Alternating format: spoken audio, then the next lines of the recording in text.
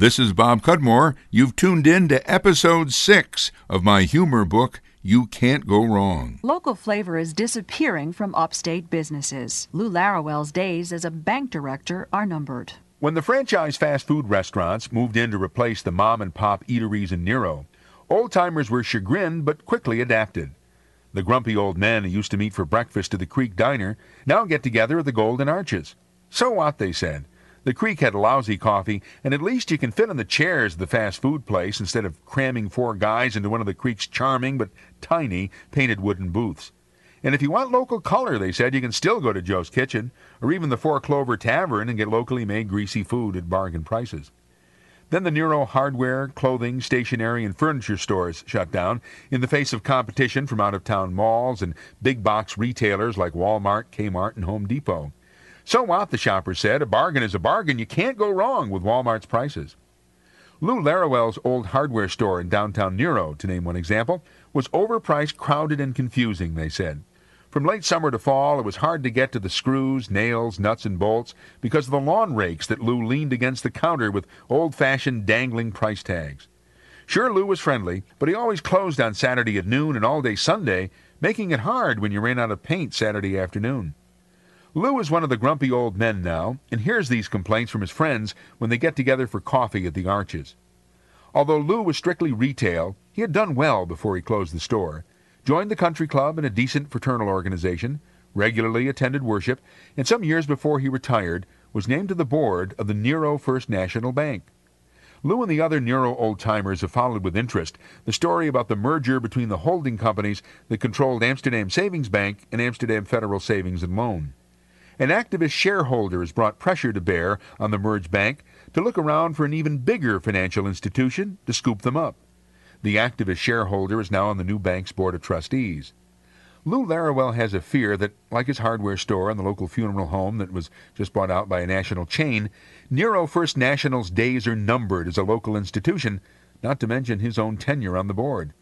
He's always enjoyed telling the daily gathering of grumps at the Arches that he can't stay late today, and he is wearing his suit and tie because, well, you know, the board of directors meets later this morning.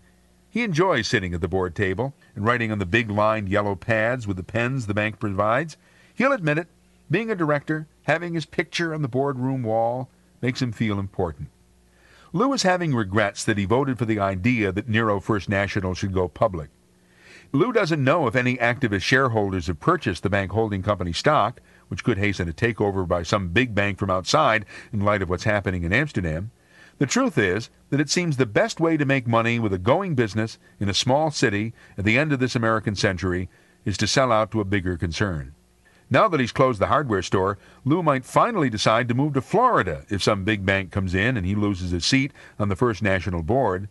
Lou wouldn't be the first person to leave Nero because he had nothing more to do there, nor will he be the last. A pillar of society is pilloried for being a do-gooder. Whatever the question in Nero, the answer is no. In Nero, any new idea is greeted with distrust and skepticism. Whatever the question, the answer is no. Neroites have many reasons why something shouldn't happen in their city. How could such a thing work in this forsaken place? Who's trying to do this? Will they get some benefit the rest of us will not? When our people came here, we never got the breaks these new immigrants are getting. This could be a scheme to help them. If we try this project and fail, won't we be a laughingstock? It is a vicious circle. To be fair, the negative attitude in Nero stems from the fact that the city has had its share of foolish schemes and connivers. Developers and industry have come and gone, taking the tax breaks and leaving the people to fend for themselves. It is hard even for the pure of heart to build faith in the city's future, as a well-heeled and good-natured man recently learned. Lou Larawell, the retired proprietor of a now-defunct downtown hardware store, had hoped to create a winter carnival in Nero this year. Lou enjoys seeing his name in the paper, and was hoping for a certain amount of praise for his good works, but believe it or not, and many townspeople did not believe it, Lou was mainly motivated by civic duty, and a desire to give Neroites something to do in the cold, drab winter. Lou is part of Nero's small but significant upper crust, but he remembers his roots. When Lou was young, his family lived in a run-down flat with a gas space heater that gave intermittent heat during the cold winter nights. Lou thought that a 3-day carnival with ice sculpture contests, snowmobile races, Miss Winter Carnival competition, snowflake ball, free hot chocolate, and the like would help make Nero more bearable in the winter. He was willing to foot part of the bill, and he hoped to get a few other people of means involved in supporting the effort. One thing about Nero is that people don't damn new ideas with faint praise. People out-and-out trashed Lou's harebrained and cockeyed plot, as they called it. The Nero City Council member with a local political franchise in vitriol called Lou devious, a rich man out to make a profit from this winter carnival. Where is this hot chocolate coming from? It's a money-making scheme, the council member told Mike Van Wilson on Mike's talk show on WNRO radio. Lou Laruelle is a fat cat who just doesn't get it, shouted Van Wilson during the next day's promotional announcement for the talk show, The Never-Ending Argument. There were 3 vicious letters to the editor in the Nero Nation, wondering what it was that conniving Lou Laruelle had up his sleeve, proposing a winter carnival and a beauty contest.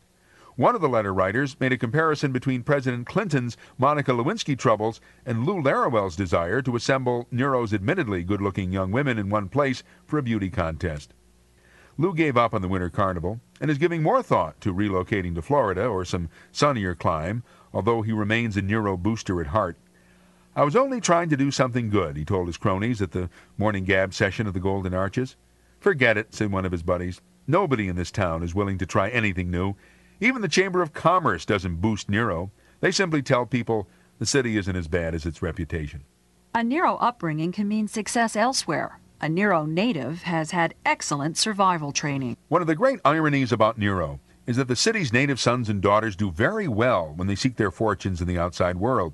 Every so often, the Nero Nation, the local paper, does a Where Are They Now story about the immigrant kid from Nero who went on to be a major star in Hollywood, the local basketball standout who's a coach in the NBA, the high school football star who's now an investment banker, or the former local tough who's a top-ranking officer in the military.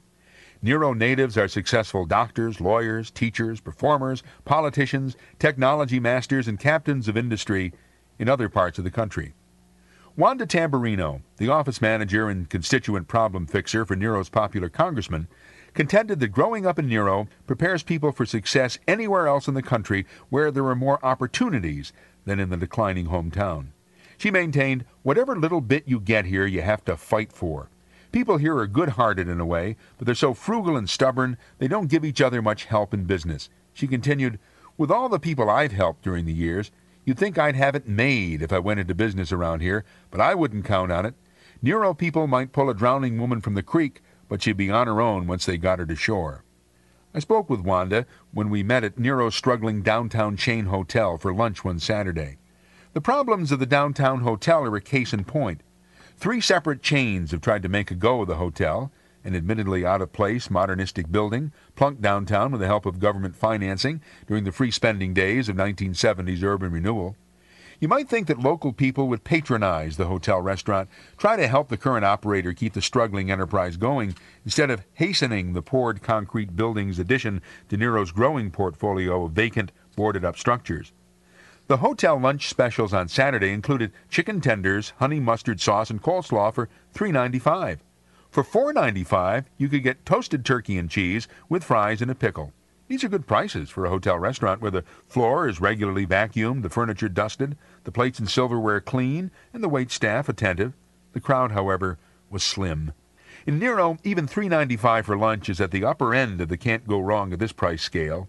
Nero folks would rather frequent places where the luncheon bill is closer to $2.99, even if the floor in the cheaper place only sees a mop every so often, the outside walls cry out for a can of paint, and the luncheon silverware bears traces of breakfast eggs. Wanda told me a Nero native has had excellent survival training. He or she can usually run right over some poor soul from a richer part of the world. People in Nero argue over things that make no difference outside this environment. Growing up here is good training for success somewhere else. Sometimes you wonder if one of the wildly successful natives will feel sorry for the hometown, come back, invest some money to improve things. I believe a successful country singer did that for her hometown in the South. Wanda doubted this would happen, and she's probably right. Nero is the place that people leave if they can and live in only if they have to. First off, somebody who left Nero and made a fortune would not likely throw money away on such a sentimental project as helping the hometown. Even if the Hollywood star, for example, started pumping money into the old hometown, Nero people would be skeptical, frugal, a bit standoffish.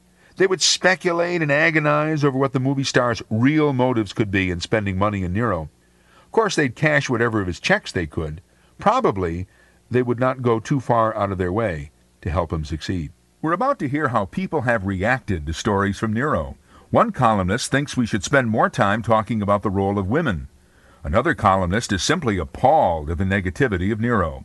Before we hear those tales, let's bring John Sciolino back to perform his song, Bear Mountain Road.